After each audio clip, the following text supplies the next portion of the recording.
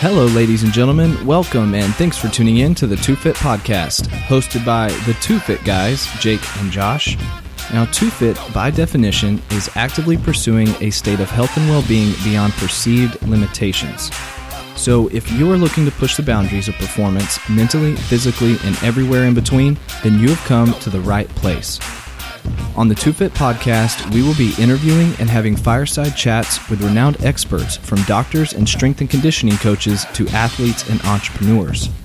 Our goal is to extract tools and tricks of the trade that you can implement, whether you're a world-class athlete, weekend warrior, entrepreneur, or grinding out the 8 to 5, all in order to assist you on your journey to becoming Two Fit.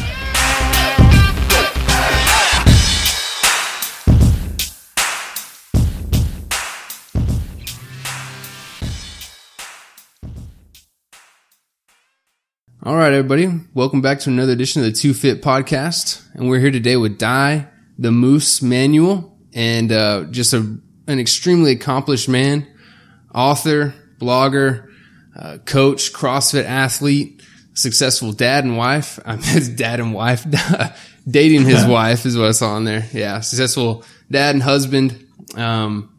He just told me that there's no redos in life, so I guess we're gonna have to leave this in there in the intro now. So, but Dai, we're happy to have you on, and the moose is loose, and we're giving him free reins of your radio waves today. So, Dai, thanks for being on, man. Thanks, Jake and Josh. I mean, you guys, I really appreciate the opportunity to connect with some of the people in your tribe. You know, I've been listening to some of your podcasts and checking out what you guys are doing online and offline. And I got to say, you know, you guys are pretty inspiring. So thanks for the opportunity. It's really cool to connect with you both. And we appreciate it for sure. So I did want to ask, where did Moose come from? Where did that nickname originate? Well, it sort of happened. A good friend of mine, Patty, or Greg Patterson, he's was really the dude that helped bring CrossFit to Canada. You know, he opened up, I think it was the 4th CrossFit gym globally, and it was the one that opened up here in Vancouver, Canada. And that was back in like 2000, maybe it was early 2005 or late 2004. So it was pretty early on in the whole CrossFit evolution. And anyways, I sold him some gear because my background in business was as an equipment retailer. And I sold him some dumbbells and some benches, you know, some basic free weight stuff. Because back then, you know, CrossFit wasn't a Rogue. It wasn't an Again Faster or all these other guys that were out there. And so I was importing stuff. And anyways, long and short of it all was, you know, I was a gym guy, and I was like, you know, periodization, supersetting, looking at myself in the mirror, doing some bicep curls, and this CrossFit thing came to town, and he's like, yeah, so this is what we're doing, this is how we do it, and I'm like, oh, it sounds like a boot camp to me, man. Like, and so I kept putting it off. I was like, no. And then the movie 300 came out. Oh, and yeah. we all remember the movie 300, and Jones's coaching and some of the methodologies there were very similar to CrossFit, and so I was like, okay, I'm just going to go try the baseline. Let's go check this thing out. And I just went in for the basic baseline testing, and I got spanked. Really? It was like Tabata squats. It was like a med ball run. And, you know, the typical fitness testing they do for a lot of these intakes to establish a baseline. And I was like, dude, here I'm at this fitness guy that thought I was pretty fit, and I just got spanked, you know? Yeah. And he's got a picture of me dry heaving up against a chain link fence, you know? And Patty's awesome. So anyways, long and short it was that I went for the 1 mile run, and I run like a moose, okay? And Patty was very quick to point that out. And he's like, Moose, keep going, you know? And anyways, and the name stuck. It just sort of stuck. And then I got into blogging back in 2007, and I was looking for things that were unencumbered. Yeah. And I originally started as Moose is Loose. And so the moosesloose.com, moosesloose.ca were both my domains. And that's sort of how I started my blogging. And Coach Moose sort of evolved from that. And it's been a nickname that's just stuck. And it's hilarious now because I get tagged. Anytime somebody sees a moose and if they're familiar with me, I get tagged all over the place. It's like, oh, check out this moose. Oh, here's another YouTube YouTube video of a moose getting hit by a truck. Hey, Di, check it out. You know, so it's been pretty entertaining. But it's been great. Yeah, I like to think I don't run like a moose anymore, but no, I do. I'm a saunterer, and I'm not light-footed. Otherwise, my name would be Gazelle. So that's the deal. That's the cards I was dealt, man. Oh, that's awesome. That's a good story. So is CrossFit part of your story? Because I know, like, I've seen some of the pictures and some of the articles you've written. You have that image of you as a teenager. You said you were kind of, you loved just eating food and kind of being lazy. So, I mean, I'm interested to hear kind of your personal journey as far as that goes to where you are now. Well, yeah, you know, I don't come from fitness. So I know in the past, a lot of people in the fitness industry in particular, like if you look at the majority, a lot of them were athletes, you know, they were people that had come from sports and have always been active and fit and just doing stuff, you know, like moving their bodies. And I came from a very different background. You know, I was at the age of 9, I started to put weight on just based on lifestyle choices at the time. And my spheres of influence as well at the time just weren't, fitness wasn't a focus. So it wasn't a focus of mine. And by age 14, I was classified as morbidly obese. And for those that may not be familiar with, what does that mean? You know, from a medical perspective, it basically means you've got a BMI of 40 or more. Okay. And at age 14, you can imagine a doctor's looking at your mom and he's like, yeah, guy's morbidly obese.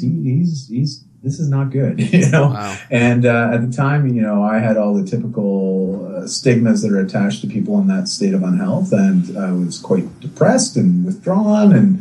And my way of consoling myself was obviously playing video games, watching movies, and eating. You know, that was my comfort. And I had to make some hard changes. And by age 15, I had just hit rock bottom, at least from an emotional and psychological standpoint. As much as, you know, my parents are fantastic people. They're very accomplished business people and, you know, very inspiring on that. And they've been great role models. But from a health standpoint, they weren't, you know. And so I had to seek outside help and find some other people that I could basically ask for help from. And I made some changes. I literally just said, you know, enough's enough. It's either I'm going to kill myself, quite literally, or I'm going to fix this health issue that I'm dealing with. And fortunately, I went with the latter. And literally in about 18-month span, 20-month span, I lost the weight. And it also kick-started me into puberty. Because at that point, I obviously low testosterone levels, and just I wasn't doing myself any favors. So when you hear about people that are in these teens that are overweight, it's like, man, the best thing they can do is start exercising, because at least that's going to get the hormones more regulated and get things happening. And fortunately for me, it did that.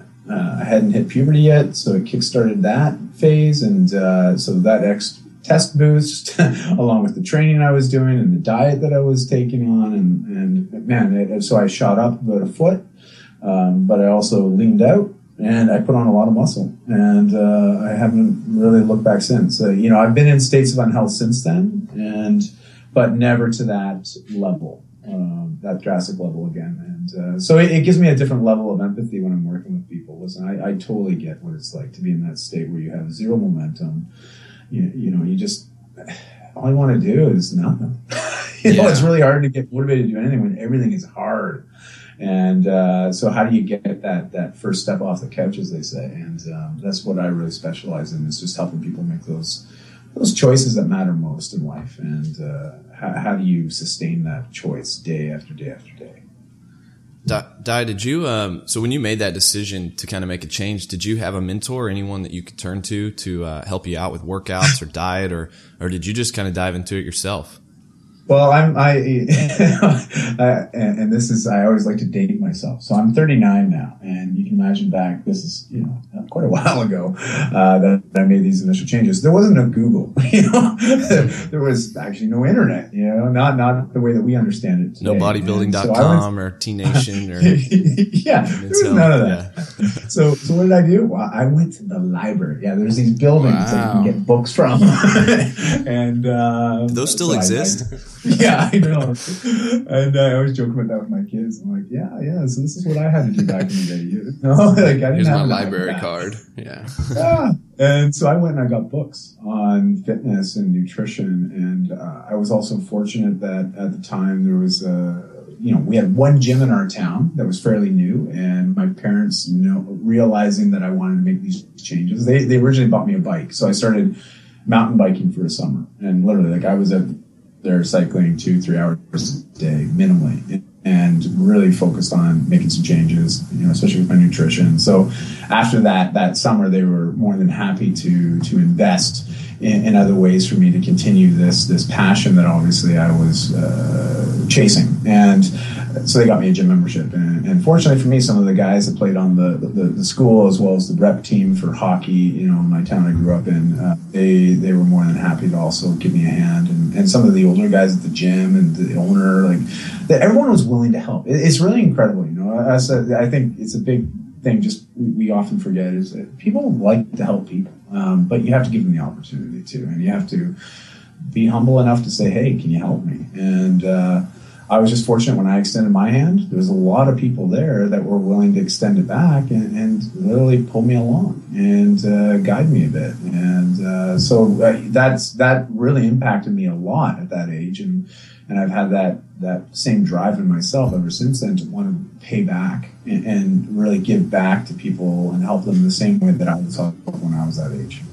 Yeah, so I want to go back to what you were saying, that you specialize in helping people find that first motivational step to get off the couch. And it seems like in your case, you said it was almost like you hit rock bottom. It was either die or I actually start getting fitter and healthier. So when people, if they haven't reached that rock bottom, because obviously this is a common trend in America today, and especially in our kids and teenagers. Yeah. What do you tell those people? Say if they have hit rock bottom or haven't, what is that motivational step to get them off the couch? Yeah, it's a conversation I have often, and I write about it quite frequently or talk about it. And I think the first thing is realizing that there is a finality in that idea of rock bottom. When I say that, it's like the basement, right? Unless you get an excavator and you start digging deeper, it's typically you are at the bottom. It's not going to get any worse than where you're at right now.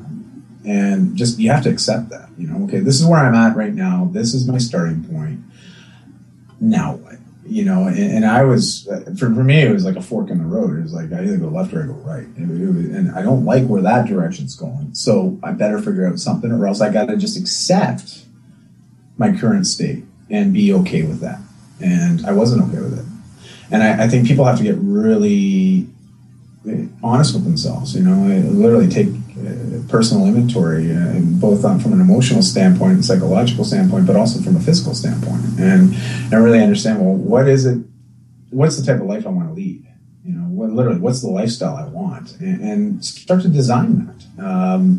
And not only with their mind, but then start to take actions to realize that painted picture, if you will. And, you'll hear a lot of motivational speakers and personal development speakers often talk about the why. I'm a big fan of Simon Sinek.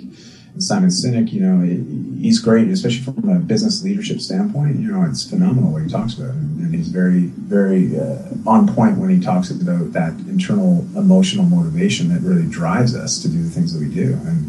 And understanding your why, like what is that purpose? And I often talk to people, especially the main people that tend to read my stuff, they're typically late 20s to late 40s, and it's almost an even split of men and women. And these are people that are in that phase of life where they've become very career focused. They've started to settle down in life. They've getting the homes, the cars. They're having kids, and they've realized that they've put all this effort into all these other areas of life, but they've let their health.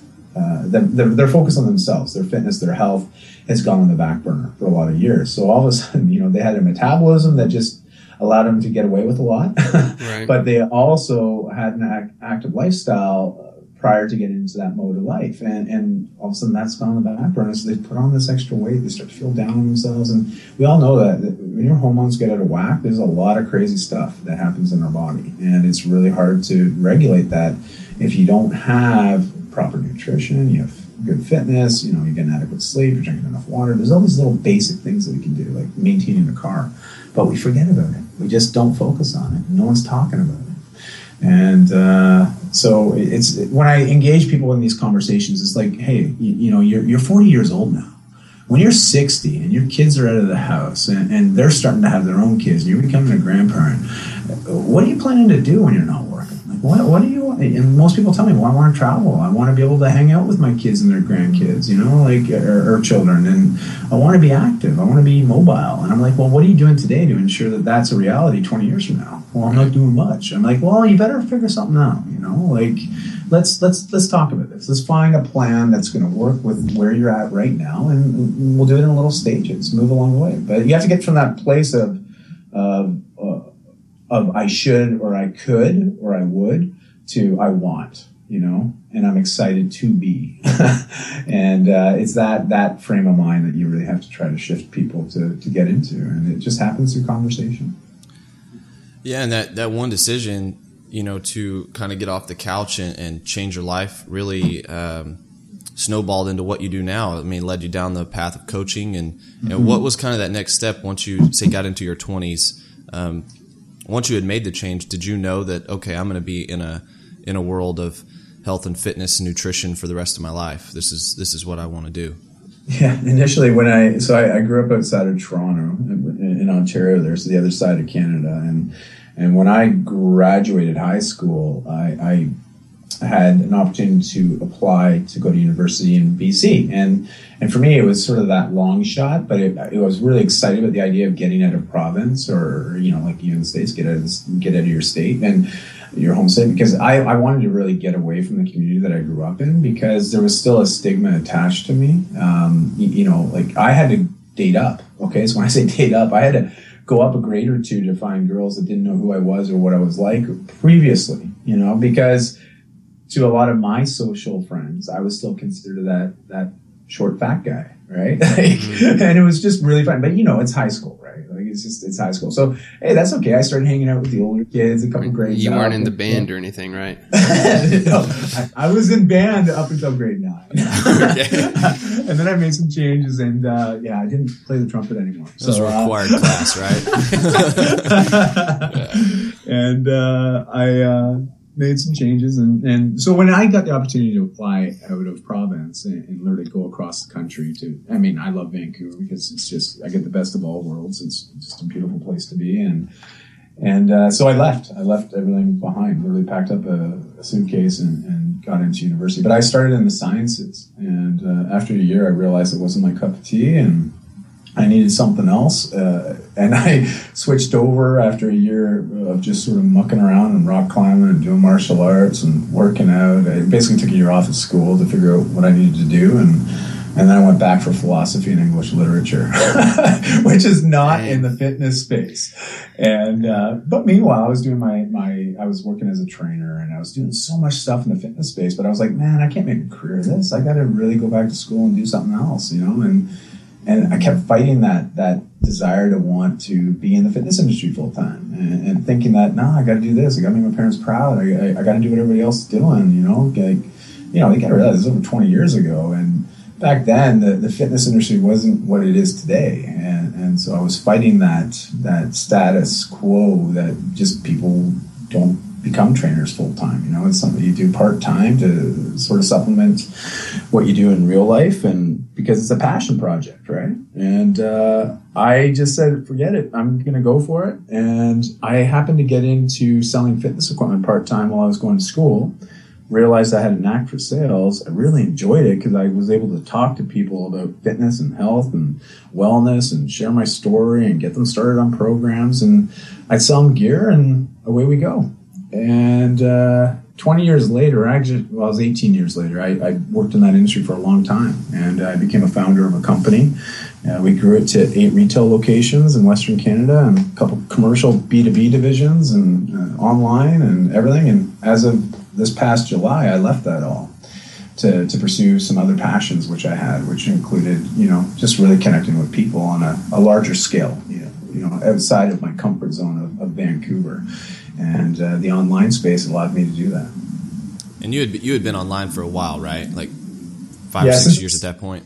Yeah. I've been online since 2007. That's when I started blogging, and there's been lots of variations on my blog. Obviously, it's sort of morphed into something a bit more, and every time a new social channel would pop up, I'd just hop on it to try to figure it out and learn it, because I had a big interest in marketing, and just from a personal side, and because for my company, I helped with a lot of the online stuff. So it was something that I was actively engaged with regularly, and I realized that I couldn't espouse my own point of views and opinions under my business, because there wasn't necessarily a platform for me to do that. And so I started to create my own personal platforms while also running the corporate platforms.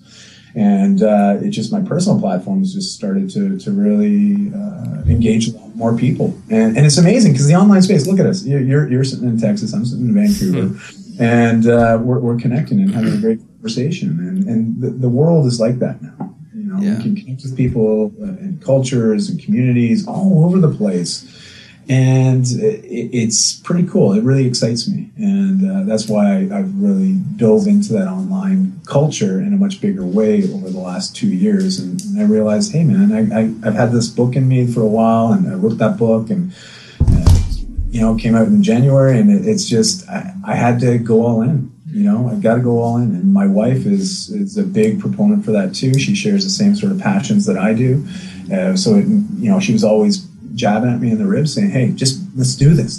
And, I'm the dad, I'm the hunter gatherer of the family. I'm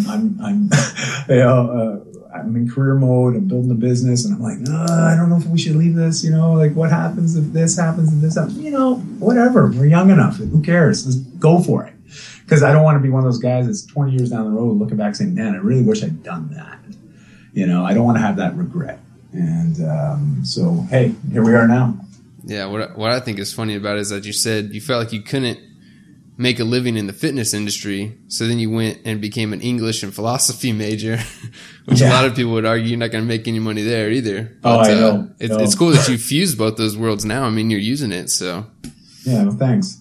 Yeah, my original plan was to be either a teacher or a lawyer. And to be honest, being a lawyer didn't excite me, because I was like, no, that's just not going to work for me. And then being a teacher, I was like, oh, do I really want to commit my life to teaching? I love teaching, but I don't want to make it a full-time thing. Yeah, and, not in that way. Plus, teachers are grossly underpaid, I feel. And I got into business, and away we went. So, Dion, I love your website, by the way. I think it's just a great layout. And obviously, we'll link to everything in the show notes, but it's diemanual.com.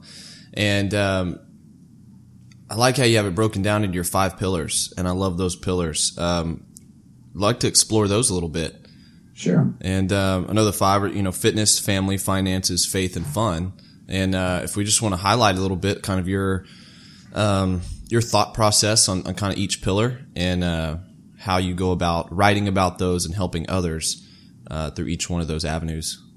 Sure. Well, thanks. My book's The Whole Life Fitness Manifesto, and it's basically an outline of my own personal manifesto that I live and breathe, and just it's how I live my life. It's my personal whole life fitness manifesto, and I've always sort of touched on that in everything that I've done in my life over the last 20 years, but I hadn't ever put it down to paper. I touched down on certain of these pillars. So as you mentioned, I love alliteration. Okay. It's that creative writer in me, and that English lit guy. It's this idea of trying to make things very easy to remember. And so the 5 pillars is really just a picture. And I sent you guys a copy of my book, and you'll notice that I have a picture in there that shows a house. And my idea is I look at my life like a house, and I need a rock solid foundation, upon which I want to build the life that I want to lead.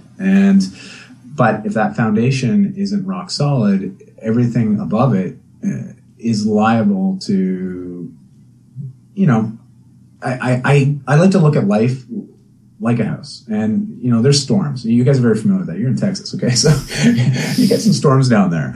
And if your house isn't rock solid and weatherproof and everything else, you face the wrath of the storm, and you got to deal with the repercussions. So my foundation in life has always been, at least since I made those changes at 15, has been health. Health is the focus. That's what I build my life on. And my walls are fitness, family, finances, and faith. And then I have an overarching roof of fun.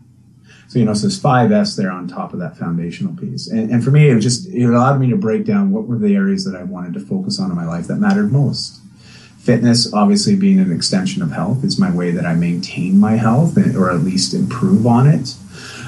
Family is a big piece for me. I'm an active dad. I joke about it, but I'm dating my wife. We're always dating. And I think married couples should strive for that sensation of always be dating one another and always learning about each other and growing. And so family is a big focus. I spend a lot of time in that space. And then finances is really just that means to an end. For us to lead the lifestyles we want to lead in the global economy today, we do have to earn an income. We have to have some money to do the things we want to do. It's just, I wish I could barter all day long. I wish I could just say, hey, I'll help you get fit and you give me a car lease. Okay. Yeah. You pay for my rent, whatever. And, so it's just having a good understanding that if that isn't under control, that it leads to a lot of other stresses in life, which can affect the other pillars, right? The other walls of that home. And faith is just that idea that there's something beyond you. And for me, it's always giving back to community. It's just being respectful that I'm put on this planet to do something. I think we're all meant to do something great. What is that? And, Live Your Legend, their website, fantastic. There's a lot of great sites that are dedicated to that space of really giving back and building a life of awesome, right? And so that's my sort of faith pillar. It's not denominational. It fits into anyways. For some people, it's religion.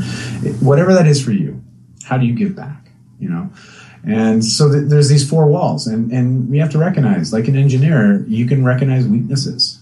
So if your finances are out of whack, well, that's going to stress the rest of the household, right? It's going to stress the other, that overarching roof of fun is liable to come crashing down if your finances and family are out of whack. If those walls are termite infested, you got to do something about it, man.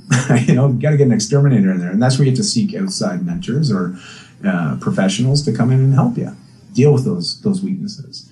And so it's been a really simple model for me to explain my life, because people often ask, well, what do you do on a daily basis? I'm like, hey, man, this is what I do. These are the areas I focus on. And everything else sort of extends from those.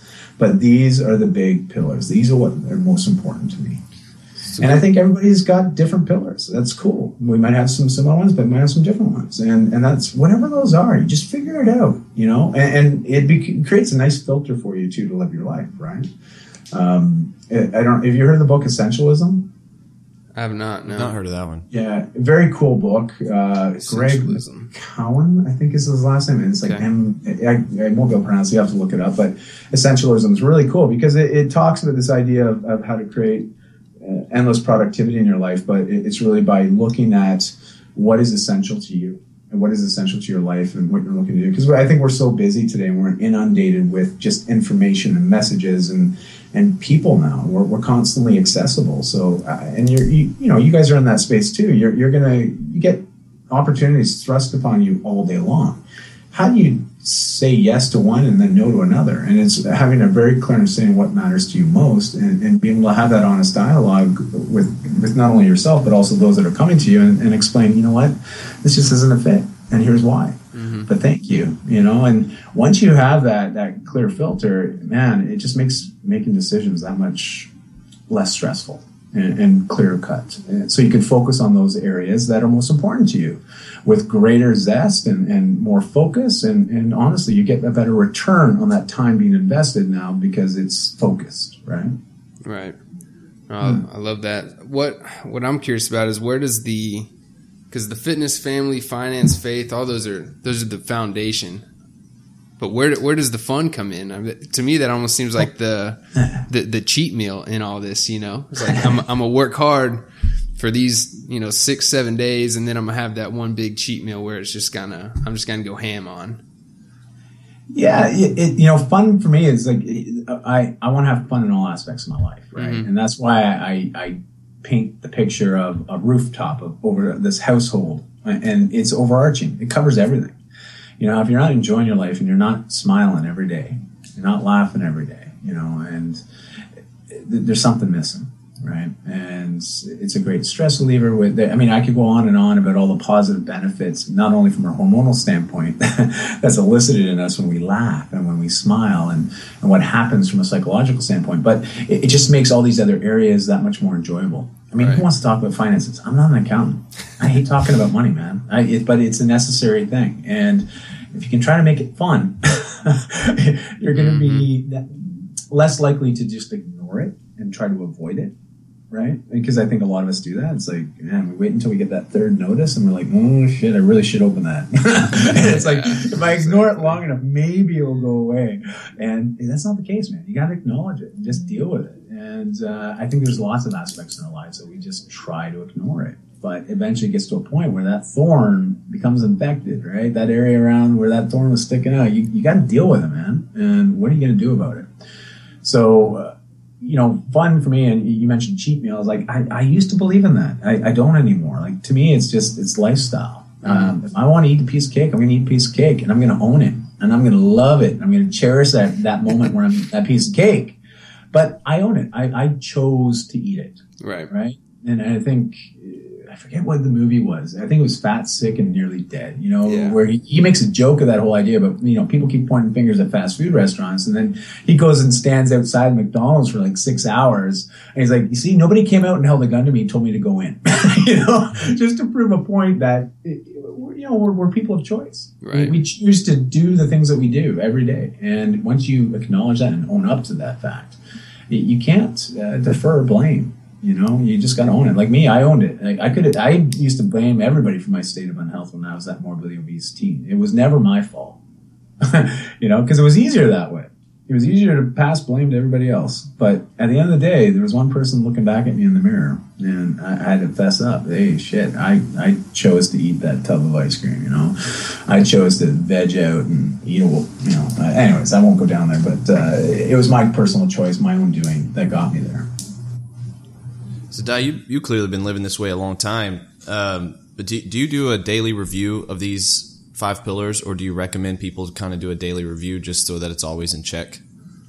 Well, I practice mindfulness every day, and a lot of people, it's a buzzword nowadays. But my manifesto involves 30 minutes of concentrated personal focus every day. It's 15 minutes of movement with purpose, 5 minutes of mindfulness or meditation, 10 minutes of personal development. It's 2% of 24 hours. Everybody's got it. And anytime I meet somebody that says, no, I don't have 30 minutes, I'm like, bullshit.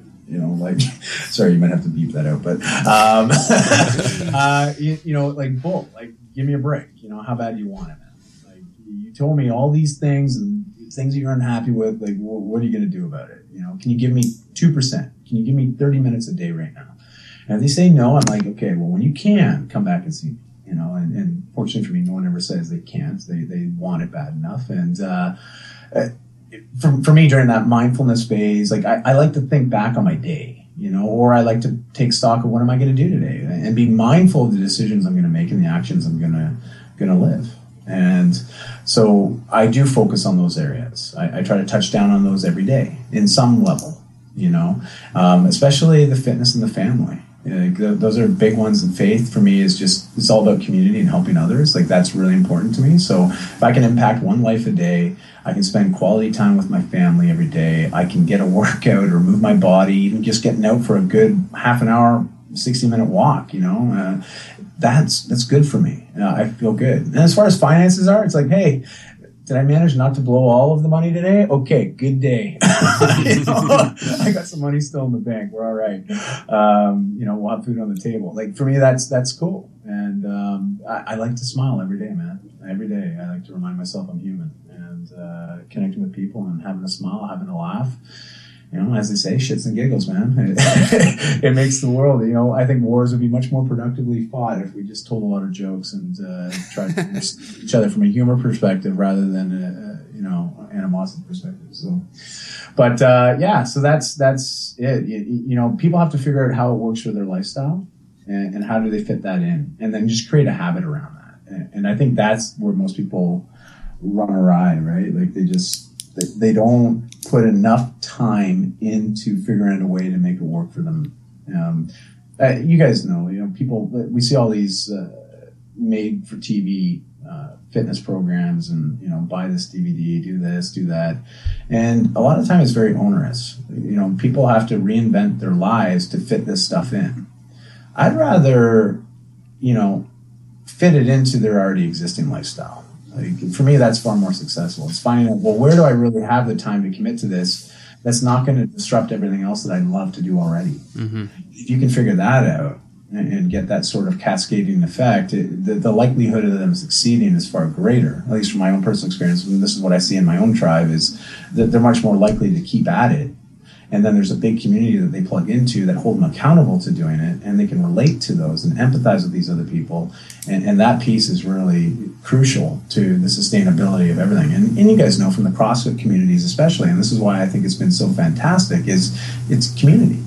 It's literally a platform that provides people a space to connect with others that are in that same mindset. And they hold each other accountable, they uplift one another, they're encouraging one another. I mean, that's why I love CrossFit, especially from the early days. When I first started competing, a guy would finish a WOD, he'd come up to the other guy and start cheering him on. Like, come on, finish it up. That is awesome. You don't see that in baseball and football. No. You don't see the other team come up and say, "Oh man, great home run." No. Yeah, that was kind of the genius of CrossFit. It brought basically that high school football locker room feel mainstream. Mm-hmm. You're bang on, man. Bang on. Yeah, I also think my sarcastic sense of humor might start more wars than it would help. But people tend not to know when I'm joking or not. I just like to keep like a straight face, and then yeah. So anyhow, I do want to dive kind of more into that 30 minutes a day that you're talking about. So the 15 minutes of moving, and then the 5 minutes of mindfulness. I'm imagining, is that just like meditation? Yeah, it's whatever it is for you. I usually like to tack it on at the end of the 15 minutes of movement.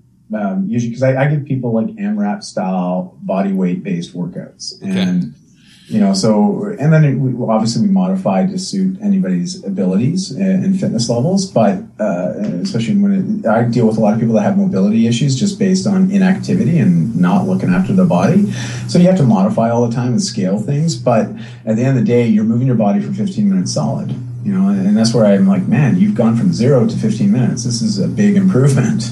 And then we repeat that daily. But the workouts are always changing. They're always varying, just similar to CrossFit. And that was the one thing that CrossFit instilled in me, was the idea of constantly varied movements and varying up the intensity and really having a very clear understanding of what's intense to you as an individual. Because once you understand where your comfort levels are, you know where those boundaries are, and you know you have to push those to constantly extend those outward. Yeah. And working with people to understand that and start to internalize that way of training. And really, I like to empower and educate, and then motivate and inspire. But if I can educate you on how to do it, you're going to feel empowered, and you can never use that excuse, I don't know what to do. I don't know how to do it. Because those are excuses we hear all the time in the health space. All the time. I don't know how to do it.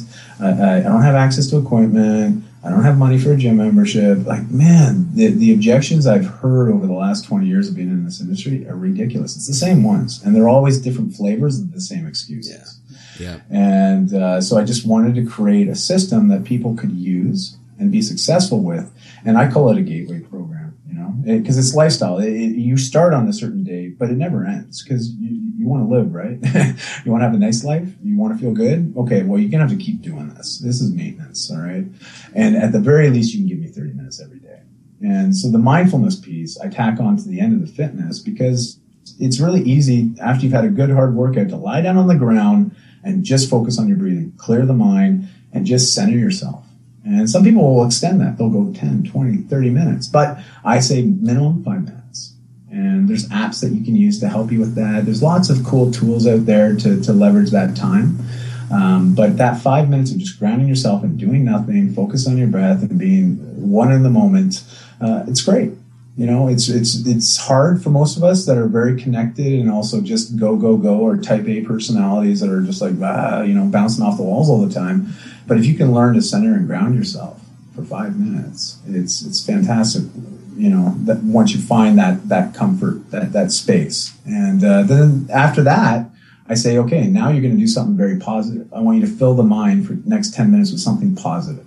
Whether you're reading a book, you're watching a TED Talk, you're listening to an inspiring podcast, Two Fit Guys, so there you go. Like whatever it is for you. But I want for 10 minutes, concentrated effort and filling your mind with something good. And that's it. You do that every day. It's like your 30 minutes. And I joke, but it's a gateway program because people will commit to the 30 minutes. Okay, I got 30 minutes. Inevitably, after about a month of doing that, they're looking for other things, other ways to extend that period of feeling good because they see the return on that investment of 30 minutes compounded over 30 days or 28 days. And they're like, holy crap, look what I've done in 28 days. Imagine if I actually committed an hour a day to doing this kind of stuff. Holy smokes, what will happen then? And so I see people going into CrossFit, going into running, going into hiking and mountaineering. And I've had people extend off doing things that they thought they'd never do. Just because now they feel educated, they feel empowered, they're now motivated, they have a community to connect with, and they believe in themselves. And once you have that belief in yourself, man, you can do anything. I think it's great. Diet definitely seems kind of like that gateway drug for living that life. Because even the people like you touched on, it's the same excuses, right? It's either I'm busy or I don't know. And yes. They boil down to the same thing of I don't care. And yes. I don't care enough. And that 30 minutes and kind of laying it out in these 3 steps, it's something that somebody can do at their office at lunch. It's something they can do before they go to bed. It's something they can do when they wake up. Do you recommend a certain time or just like fit it in? Wherever you can. I've throughout my life, I've had different times where I've found it optimal to do these things. Like there's some days where I like to work out at 5 o'clock in the afternoon. There's some days where I'm like, man, I can't do 5 today because I got a commitment. I better do noon. And, I'm a big believer that you can't manage time. Own up to it, accept that. You can't grab hold of it. You can't control it, but you can control your commitments and you can manage commitments. So what matters most to you to commit every day? And for me, that's where the pillars come in, right? It's like, okay, well, I'm going to block time for family, and you can't touch that time. I'm going to block time for fitness because that's for me. That's for me to feel good and to reinforce the health. And I block in the most important pieces into my calendar, and those don't get shifted. I don't break those commitments because they matter and they're very important to me. And people have to accept that, and they do because I tell them, I'm like, no, I'm sorry, I've got a family commitment. I'm not breaking that. And if you got a problem with that and you don't understand why, screw yourself. Death by burpees, okay? But I never run into that. People understand that, they respect that, and so it's really being honest with your own calendar. And I think a lot of us have wasted time. When I say wasted time, it's just time that we're doing things just to fill a void, and we're not mindful of those choices and those habits. A lot of people, they look at people nowadays, in the evenings, what do? They've got Netflix on, nothing wrong with Netflix, but they've got it on TV. And what else are they doing at the exact same time? Well, they've got a mobile or a tablet in their lap and they're surfing the web, checking Facebook. They're doing all these things at the same time. They're not really focused on any one thing, but they're just zoned out. And they'll spend hours doing that every day. Well, what if you actually I'm not saying give that up, but what if you carved out half of it to do something a bit more productive for yourselves that's going to make you feel a lot better? Why don't we try that, and just commit for a month. Just please try. I don't care what time of day works for you. Just figure out a time that does and block it in and stay committed to that commitment to yourself. Well, that kind of leads me to my next question about you and your day. And because it seems like, man, you got content just coming out of your ears. You got the blog, the book now, the 99 workouts without gym equipment, Functional Fitness Daily. I read that you have a column in the Vancouver paper, and there's probably a few others that I'm leaving out. But man, where do you find that time, and how do you structure to actually just get that, continually put that content out there? Like I said, I commit time to my calendar that I don't break. Like I don't break those commitments, at least 99% of the time. So if I know when my windows of productivity are. I'm an early morning guy. I been a 5 a.m. guy for, I don't know, since I was like 18, 19 years old. I've been waking up at 5 a.m. And I typically go to bed around 11 at night, between 10 and 11. I function really well on 6 hours. That's me. There's people out there that say, 6 hours isn't enough. Well, for me, it's plenty. Like I feel really good at 6. And I've just been wired that way. So you look at people that get 8 hours a night sleep, that's great. That's fantastic. That's what you need. No problem. If that's what you actually need, then great. But if you think about it, extrapolate 2 hours a day over 365 days, I get an extra month of productivity. It's a month. It's 30 days extra I get because of those extra 2 hours, And my best time, most productive, is from 5 to 8 a.m. in the morning. I get so much done in those 3 hours because my family's asleep. The world, quite frankly, is asleep to me at that point. And I know that I'm most creative between those hours. And so that's typically when I'm creating a lot of content and I'm writing and connecting or figuring out ways of trying to help people. And that's my window of opportunity to do that. And then throughout the rest of the day, I have other commitments where I'll fit in my fitness. I got family time, and I'm doing some community stuff and whatever it might be. I'll fit those in throughout the rest of the day. And that's typically how I work, and it's worked really well for me. But people have to find their own rhythm, right? And sometimes you have to do a little bit of reprogramming. You just have to break some habits that weren't, fulfilling, that weren't producing for you, and recognizing that and saying, okay, well, what do we have to do here to make some changes, and how do we make those changes sustainable, and just getting right with it and going for it. But you have to stay to the path, right? I think that's the problem. Like, it's consistency. You guys know this. You're both really fit dudes, and you're in the fitness space, and you're working with people in that space. And the one thing about anybody that's healthy and fit, what do they do to stay that way? Well, they're consistent with their commitment. They're doing it every day. They're committed to that, and over a long period of time, that compounds and gives you a great return. I feel like kind of that underlying theme that we have going is that people want to be productive, they want to be healthier, they want to know what to do, and it's like when they're not doing it, it's kind of always out there, like, I'd love to be doing that, and it's still excuses upon excuses, and they feel like they don't know how to tackle it, but. And I bring this book up a lot because it's so relatable, and it ties back into a lot of things one of my golf coaches used to tell me all the time. And but the book is Extreme Ownership, and it's about, basically, Jocko's theme is discipline equals freedom. And if you build in your life these disciplines of the fitness and nutrition and fun and family, they don't have to be things that hold you back or take up your time. They actually create more freedom because they are there. They're the pillars throughout your day, throughout your week, throughout your year. And the reason I say that kind of reminds me of stuff my golf coach used to bring up was we'd be standing on the tee in practice on a practice night, and he would say, you don't need to worry about the hazards. You need to quit worrying about hitting the ball in the hazard if you are, because you should be grateful for them. The hazards are there to show you the fairway. And if they weren't there, you just have a big open field. I love that. And that's so relatable because that's the way most people live their lives, is this big open field kind of just running around, you know? And once you build in those disciplines of the waking up early, the routines, it really creates a stress-free environment for you to operate. I love that analogy. That is really cool. I might have to borrow that, man. Yeah, no, that's fantastic. And you're right. It's that whole idea that we never truly appreciate hot if you don't know what it feels like to feel cold, right? And it's understanding that there are extremes, but there's also a whole lot of space in between, and respecting those levels and what it means to you in your life. I like that. It's really cool.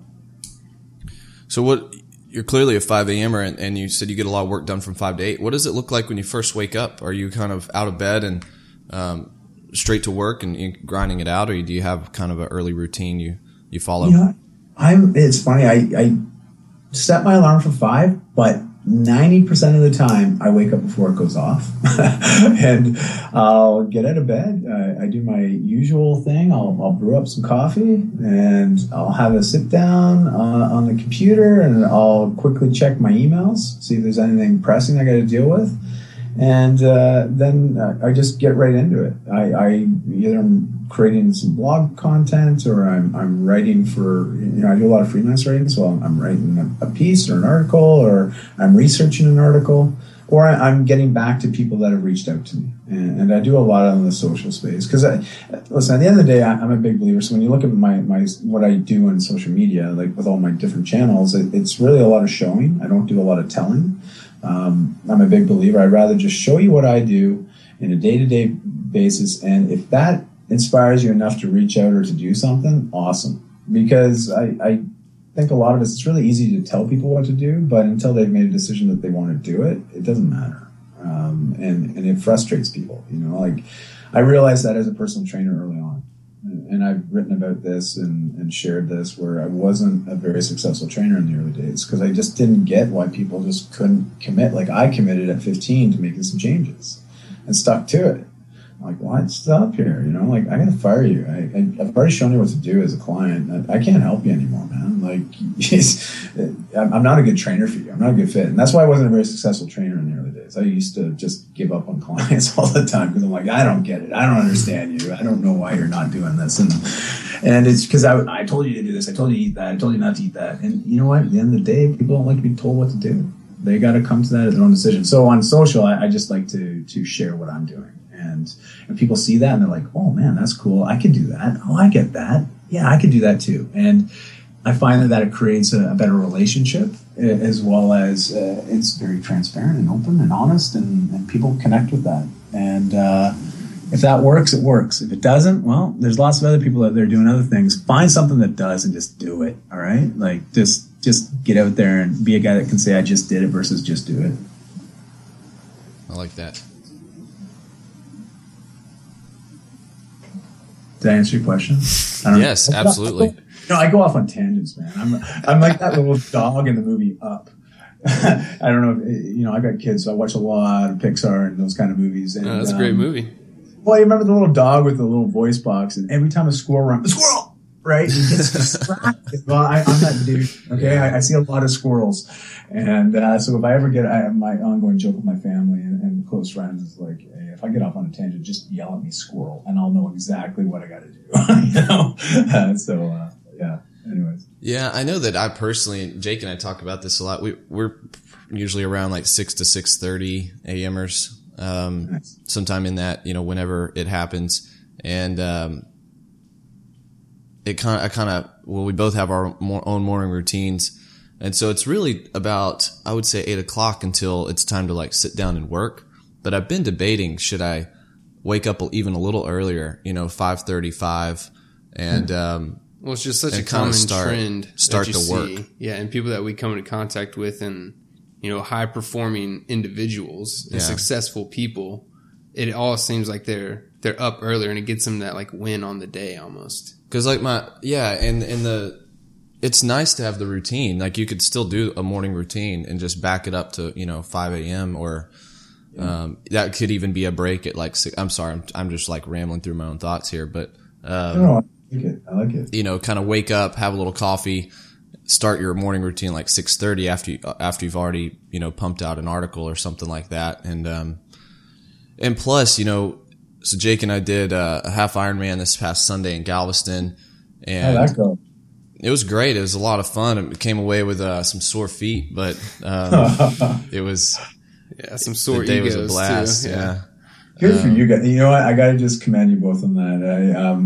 One of my friends, actually, she's out of Texas as well. She's in San Antonio, Jen Rulon. I don't know if you're familiar with Jen, but I'll make sure to connect you guys because cool. she just did that as well. And I was following along on Snapchat, and holy smokes, what you guys do. I just commend you. I did my first half marathon in just recently in Jerusalem, and like literally 3 weeks ago. And dang. My gosh, my Achilles, like, they are still healing right now based on the just the wear and tear on those from the distance. And well, you have to run that one in Jesus sandals, right? Yeah, pretty much. I did. I joked about it. I was like, I wore my Scoras, which were, minimalist shoes, and they probably weren't the right footwear, but I didn't know any better, so I did it. And oh my gosh, it was just awful. I was there with a couple other runners, and I did zero training for it other than my CrossFit, and so the heart was great. But I didn't realize the wear and tear actually on the skin, and so with 5 miles left, I was just miserable. It's amazing what the pavement does to you. It's just, dude, and it was we did not train on the pavement. Oh man, we ran through Old Jerusalem, and it's like, it was the weirdest thing, right? It's wild. There, and there's cobblestone, and you got 18-year-olds with machine guns, and it's like, this is the weirdest place we ran my first half. But whatever, I'm here. I'm going to enjoy it. And but man, you guys did a half iron, dude. You guys, I just hats off to you guys. That's amazing. Oh, it sounds like more than I think it is, but yeah, they're fun. I don't know that we'll do a full. I don't know if I'll do a full. Maybe one to knock it off the list, but there are a couple more tries that we want to do this year and kind of get into them. But yeah, we'll sign you up for the next one. Team yeah, Two you Fit. come down to Texas, and there's one in October in Austin. So oh man, well, Austin's beautiful. It'd be great weather then too. Fall, football season. I got to learn how to swim, I guess. No, I often joke I'm not a swimmer, I'm a sinker. That's the boat I was in. It's just survival. Survive the swim. Wow. Well, it was basically survive the whole thing. So, yeah. Good for you. But so with your training with that, like, did you switch up to prep for these types of? I mean, there's a lot of time that goes into training and prepping for Ironmans, whether it's a half or a full, it doesn't matter. It's committed. So what did you guys do for that? How did you shift up your schedule to accommodate the training? We did some more two-a-days, like where we would do our kind of triathlon training in the morning for about an hour, and then like a light weightlifting session in the afternoon. Not every day, two-a-days, but a few days a week. And then every weekend was like a triathlon weekend type thing. We open water swimming. But we kept it pretty minimal. It was like, open water swimming, one sprint work in the pool a week, one sprint work on the track or in the neighborhood, and kind of the same. The bike was just like getting some long rides. So it was good. I mean, I think we both felt pretty solid except for the run. It was just that we did not run long enough or far enough or on pavement. Yeah. So the joints were like, what are you doing to me? We didn't run enough like when we were tired, you know, after you're fatigued. And I think the bike just got us. I mean, we have some nice bikes, but the people out there this is their life. And, they're 40 to 60-year-olds who do not look like, frankly, they don't look in shape, but they're just flying by me on these like Ducati looking machines. Mm-hmm. I'm just like minimal effort. Yeah. Their legs are barely moving. You're like, how are you pushing that bike? Man, something is wrong here. Right but I was like, I don't even care to try to, my ego's in check right now. I'm not trying to catch you. Like, you go ahead. Yeah. Yeah. It was set a pace and just try to hold it. But it was fun. We'll see how the rest go. But super cool. Good for you guys, man. I commend you on that. That's just awesome. But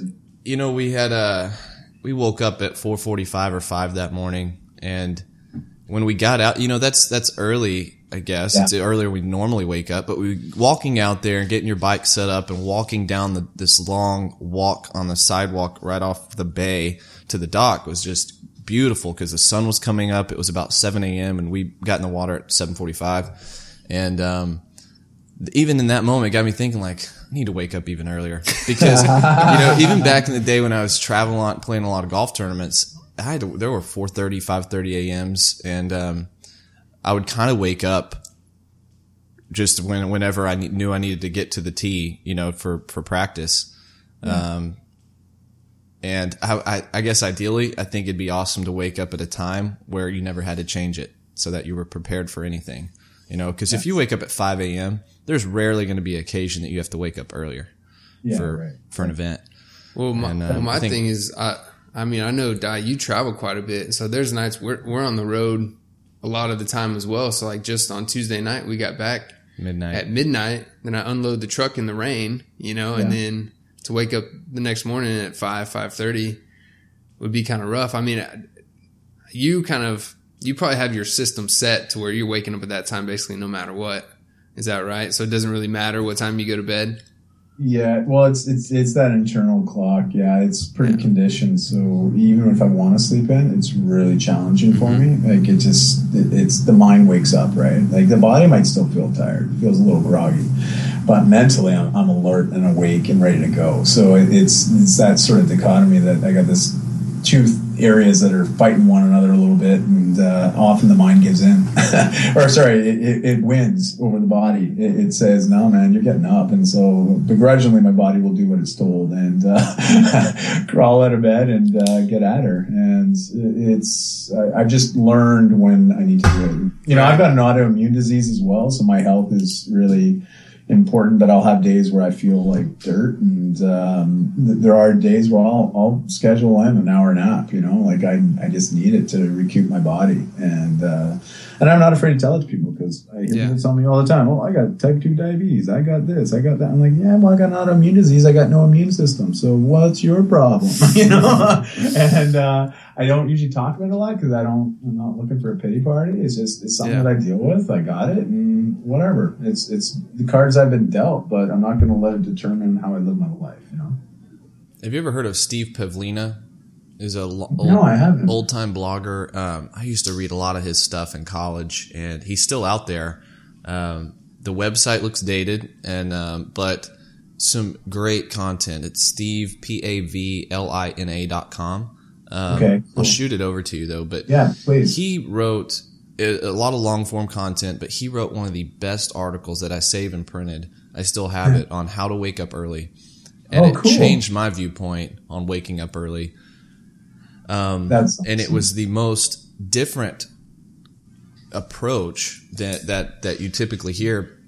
And one of the things he touches on is that set your mind to be up early and go practice it. So you would, during the day, practice 4 or 5 times throughout the day.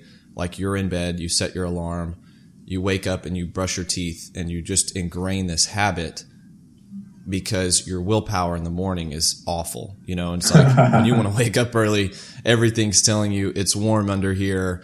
I don't have that much to do at 5:30. And he says, so you're going to have poor decision making when the alarm goes off. So practice when you can have good decision making, and so you can get on autopilot. He also says when you want to wake up early, and for instance, like Jake mentioned, there are a lot of late nights we have. You would still wake up at 5 a.m. Maybe you only do get 5 hours of sleep, but the next night your body's going to probably want to go to bed by 9:30 or 10. And so you kind of, over the course of a week, this would average out. So your wake up time never changes, but your bedtime might change. That's cool.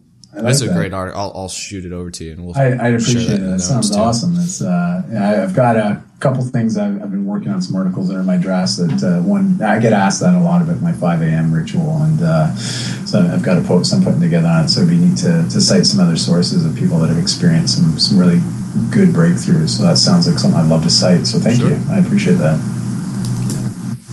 We'll be looking forward to that. Man, you guys, I got to say, I'm loving the conversation. This is awesome. Fantastic. You guys are, well, we're all part of the same tribe, right? Like we're out there and trying to break down walls and build up new ones. So it's awesome. Yeah, man. Love it. Well, Di, thanks for being on, man. You got anything else? Oh, well, hey, man, I've got another 28-day phase kicking off here a week Monday. Okay. So the way it works is it's free for people to participate. There's no hidden agenda or cost. Again, I like to make it accessible to everyone. So the Whole Life Fitness Manifesto is open for people to participate in if they want. And the way it works is simple. You opt in, you put your name and email in. You have to do some baseline testing for week 0, which is next week.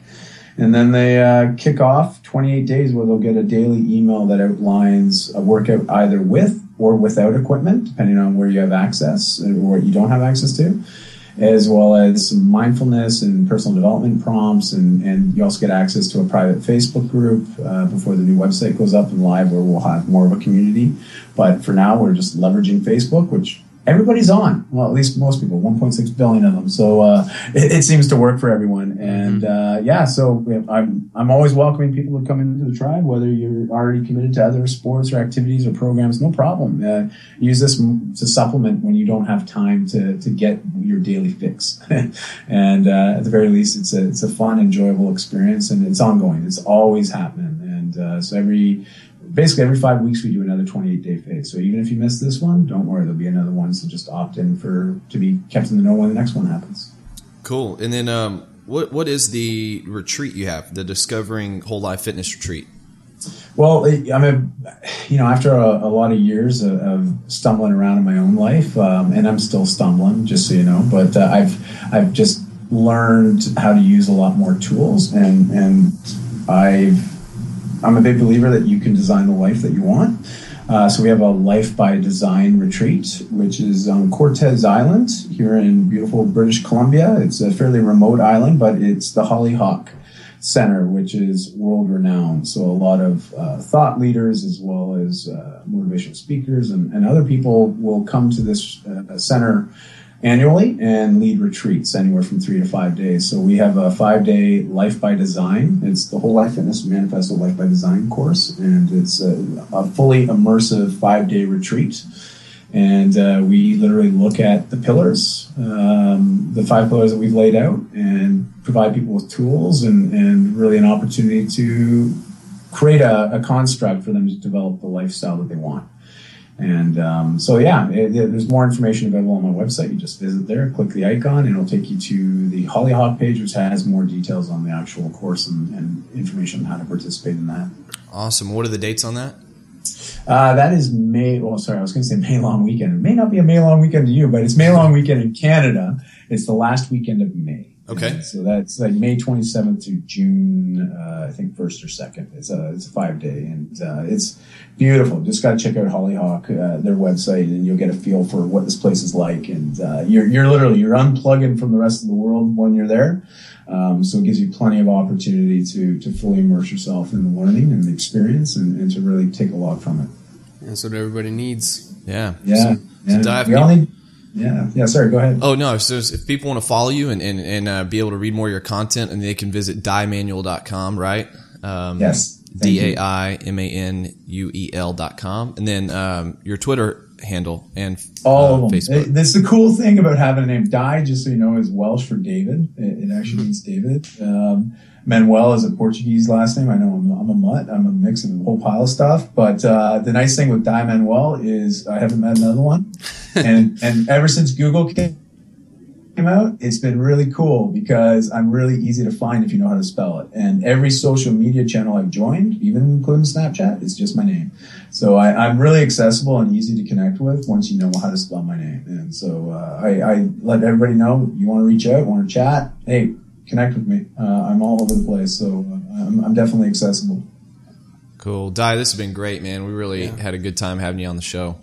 Oh, thank you guys. This was awesome. And hopefully I'll connect in real life soon when I make my way down to Texas later this year. And it would be great to connect, get a workout in, and some shits and giggles, you know? Yeah, man. When you get here, let us know. We'll go for that open water swim. Oh, well, maybe I'll meet you after this one. I'll come and, I'll bring the towels. Don't worry about it. That Awesome. works. That works. All right, Dai. Well, thanks, man. Yeah, have a good day, and we'll talk to you soon. Sounds great. Thanks, guys. All right. Until next time.